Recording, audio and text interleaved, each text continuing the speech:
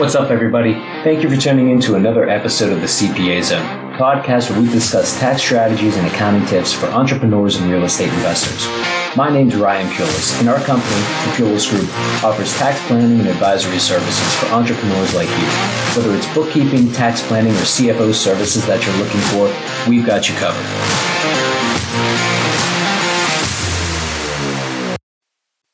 What's up, everybody?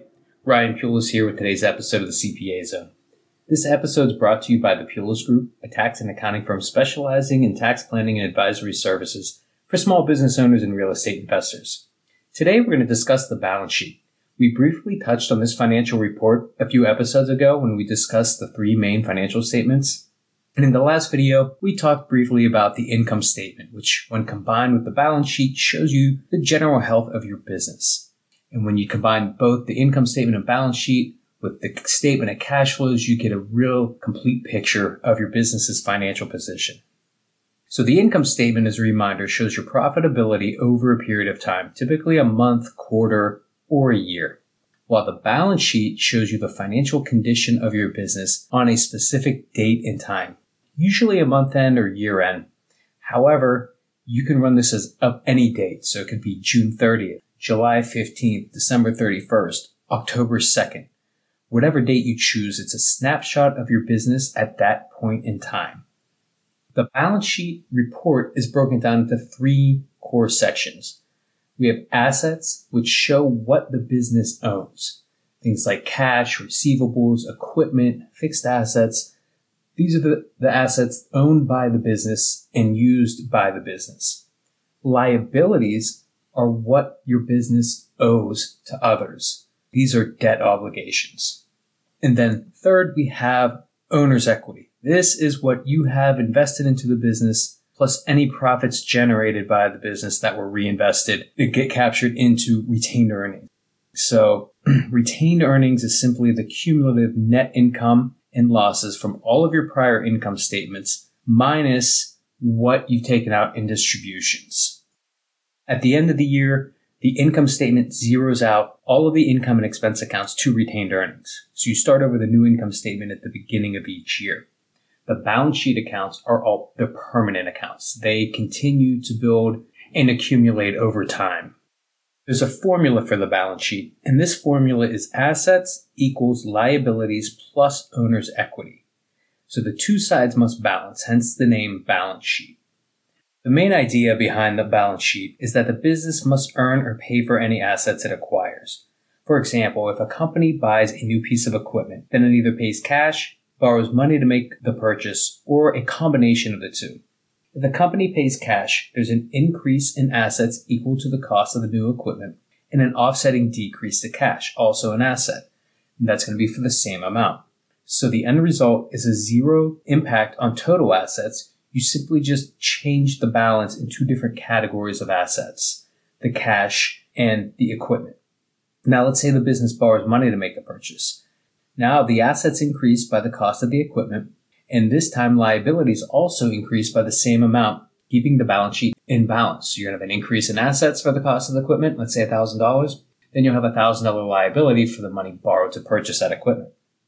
As you pay that liability off, let's say it was a 6-month liability, and 6 months from the purchase of that equipment, you paid it off, you would decrease cash by $1,000 and decrease the liability by $1,000, again, keeping the balance sheet in balance.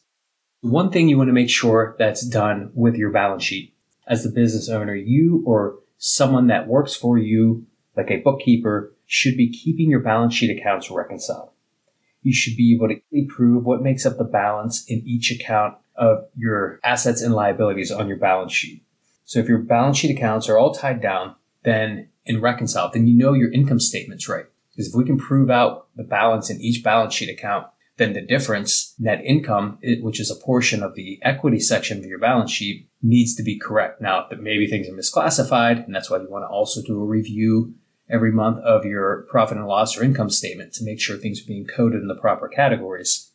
But tying down those balance sheet balances is very important. And I find this is one area many business owners, especially small business owners, don't focus on. They tend to pay far more attention to the income statement and neglect the balance sheet. Now, when it comes to your bank and credit card accounts, you should be reconciling them every single month. It's a very good practice to get into. Other accounts may only require quarterly or annual reconciliation. They may not need to be looked at quite as often, but those bank and credit card accounts should really be looked at every month. And it's just a good practice to get into right away, right when you start your business. So generally, when we see businesses that have cash issues or their books are a wreck and they don't understand why they're not making money, it's because they either haven't been reconciling their accounts, or if they have reconciliations in place, the reconciliation reports are full of large unexplained variances. So you have to go back and start recreating things to figure out where things went wrong. And generally, you go back in time and start reconciling again from a point in time when you were sure the books were in good condition. So reconciliations you use to prove the amounts in the balance sheet accounts that tie out to some other source document.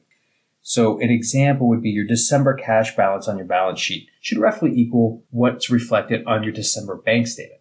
Now, of course, you may have reconciling items. For example, checks that haven't cleared the bank but are recorded in your books would be an example of a reconciling item, and that's fine. When you list those reconciling items, you're going to end up with a variance or difference of 0. So you're proving out any difference between what's on your books in that December bank statement by listing the reconciling items. So now we just took a little detour to discuss reconciliations and how important they are, because I can't stress enough how important that is to stay on top of and make sure your books are in good order. So let's get back to our talk of the balance sheet itself and the three main types of balance sheet accounts. So we said assets show what you own, liabilities show what you owe to others, debts and obligations, and equity represents the owner's stake in the company assets after deducting liabilities. So basically, if you closed down the business today and sold all the assets and paid off all the debts, equity is what's left over to give to the owners. So the assets and liabilities are further broken out by current and non-current items, or non-current can also be referred to as long-term. So current assets and current liabilities are those that are expected to settle in a year or less. For example, accounts receivable would be listed as a current asset because it shouldn't take you longer than a year to collect from a customer. Credit card liabilities are current liabilities because you typically pay the balance off in less than a year. Now, some items are non-current or long-term. They are expected to last a year or more. So fixed assets like computers and equipment, they're expected to last more than a year. So they're listed as non-current or long-term on the balance sheet. A bank loan, for example, would be an example of a long-term liability because it's going to take you more than a year to pay that loan off. Another long-term liability may be a loan for a business vehicle.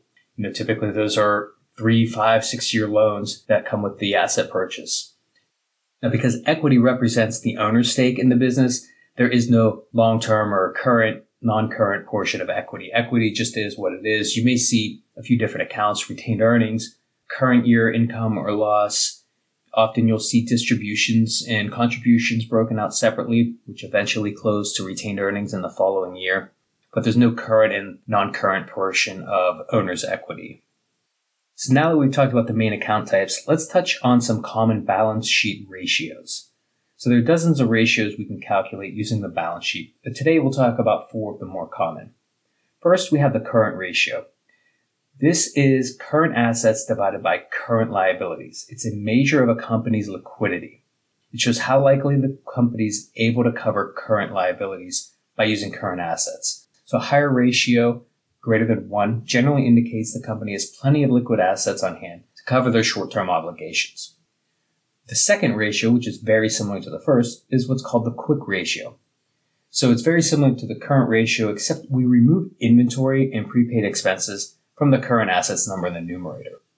So it's another liquidity ratio, but it's a bit more conservative and only includes those current assets that are quickly and easily converted to cash. Sometimes it may take a bit of time to sell inventory. So the quick ratio is just a more conservative version of the current ratio, and they're both liquidity ratios.